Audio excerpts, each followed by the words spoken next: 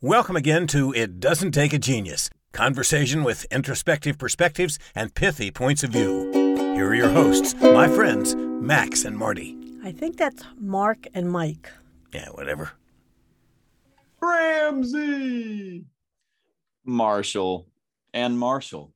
For those of you not seeing my background and you're just listening to this, I've decided in tribute to my co-host, I have just a picture of him in the background, and he appears to be standing on my shoulder like some kind of wee elfin conscience. That's the way I like to think of you anyway. It's like a leprechaun that's the bad devil, you know, whispering like, here's what we're going to do, and it's really not good. Well, and that's a perfect segue because it's the exact opposite of what I've experienced with you. And I just told you, I think we ought to make this a podcast episode because it's so practical for people who have direct reports. So here's what happened is I basically had a homeowner situation. As usual, I am clueless. It had to do with plaster. It scared me. I thought, hey, you know who I should talk to? Mike Marshall. And Mike immediately had the solution, the quick, easy solution as well. And I was like, wow, you know, you should have a podcast where you just give homeowner advice. And you said, what?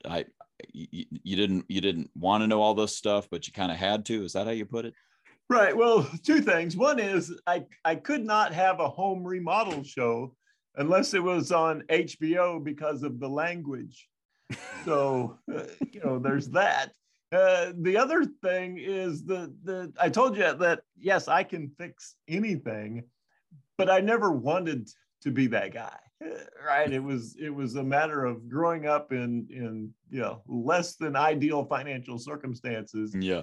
And if you wanted something done, you just had to do it, whether you knew how or not.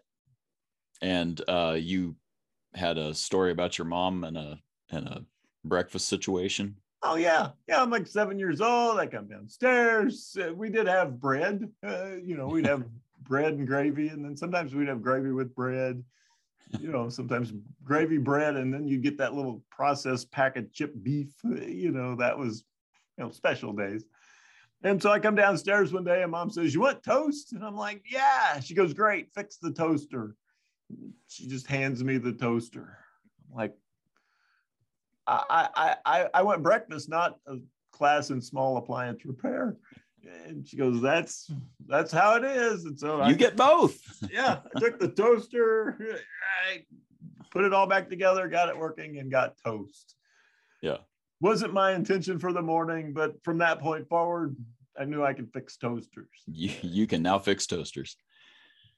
Well, so to me, the connection here is with a conversation we often have with managers, which is this real temptation to just say, I'll just do it myself. I know it'll get done right. I know it'll be faster. I won't have a mess to clean up after it's over.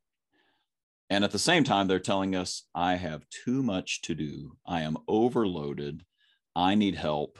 I need to delegate. But I don't have anybody I can delegate to. I'll just do it myself. And now you see how the cycle starts back up again. Mm-hmm. So I don't know, Mike. I mean, do you resonate with that? I feel like we have this conversation about needing to help people help themselves.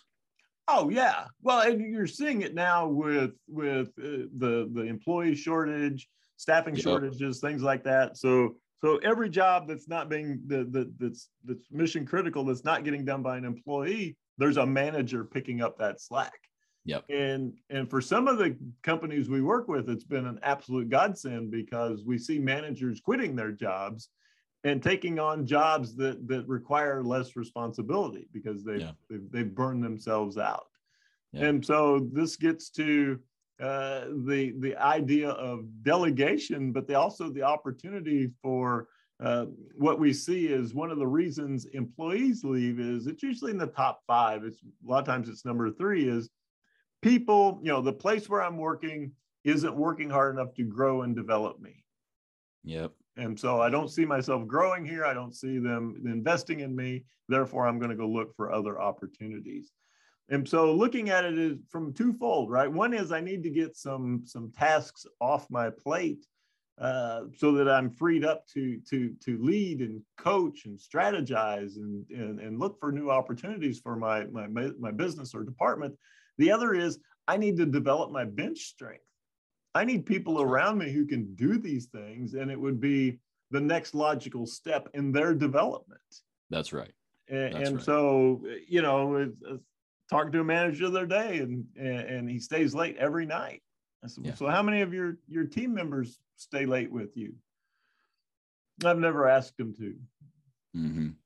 Like, do you have people who are as committed to this as you are? Oh yeah, I got some guys who are all in. Is there things that if they learn them, they would be better employees, but also would raise their value to the organization? Sure. Definitely. All right. So then let's pick one of these things that's keeping you here late, and let's figure out how to not abdicate it, but to delegate it. Yeah. And that's the key is we're not giving up here. We're not turning over the, keys to the store and saying, we quit. We're saying we want to grow our bench. And if you see it from the employee perspective, I've heard complaints about, millennials are just so ambitious, but they don't have any skills and they want to be a manager immediately. And they've only been here for 30 days. Okay. I know that, is part of the ecosystem for sure. But think about it from the flip side.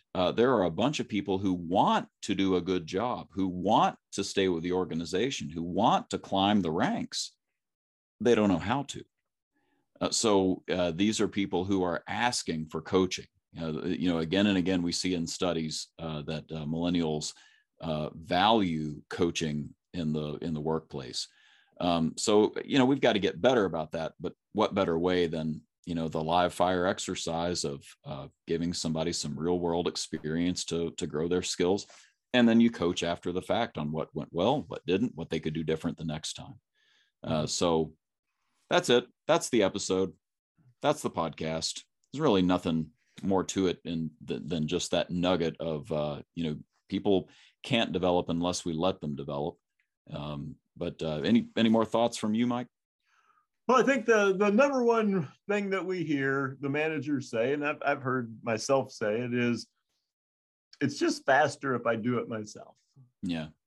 And you have to admit that is the reality. That's is true. Faster to do it yourself. Yep. And so coming to terms with that and knowing that what you're about to make as far as the expenditure of time is an investment. Yeah. And so you're looking for a payoff on this investment over time. So if I can teach the employee to do this, it's going to take longer, right? They're going to make mistakes, and it's okay. That's how you learn to do it. However, what I hope to get back as a return on that investment is all the time that I spend on that task, I get back to me for as long as that employee is in that position. Yep. And so I might spend some additional time. It might spend an additional time for a 2-week period. And then lo and behold, I get 3 years worth of that task off my plate. That's right. Incredible return on investment. So we're not denying it will take longer. It will go slower and there will be mistakes. But the long view is that there is a return on that investment. Yeah. And the last thing I'll tell you is that if you're trying to do everything yourself as a leader, you ultimately become the bottleneck to your department's growth. You become the ceiling for it. So when you maxed out, now your department is maxed out. That's right. And if you're truly going to grow this thing, you have to grow not only your team, but the capabilities of your team. Yeah. And so at some point, you don't want to hear this, but you're going to be the problem. Yeah. And all of these negative things, it's pay now or pay later. Right. You're in pain right now. It's going to be more pain to develop these people, but that pain now is going to alleviate the pain later. So, and it's a better payoff, as you pointed out. It's an actual investment. Mm-hmm. Great stuff. Look at this in 2 ways. One is think about something that you could delegate and get off your plate. But more importantly, think about somebody who's on your team and what's the next thing they need to learn in order to grow. Great. And help them get to their goals. Completely different mindset. One is I'm getting rid of something. The other is I'm helping somebody to grow. Love that. Okay. So we'll put a pin in it there. Just a quick one that we felt like was timely and wanted to get it in front of you. Hopefully you can sit down and think through your direct reports and what could be opportunities for each of them, have some conversations with them about it, might even coach around it. And we've done some podcasts about that concept. But we, as always, appreciate those of you listening, and send us your ideas. Hit like, subscribe. I don't know what you say at the end. We never do this right, but we hope you keep listening. Anyway, point being, we'll let our favorite voiceover artist, I think we can both say this. Let's let him talk. Mr. John Wolf. Take it away, Mr. And that's it. Join us next time when you'll hear Mike say, well, I'm sure he'll say something pithy. Don't miss it. Next time, It Doesn't Take a Genius.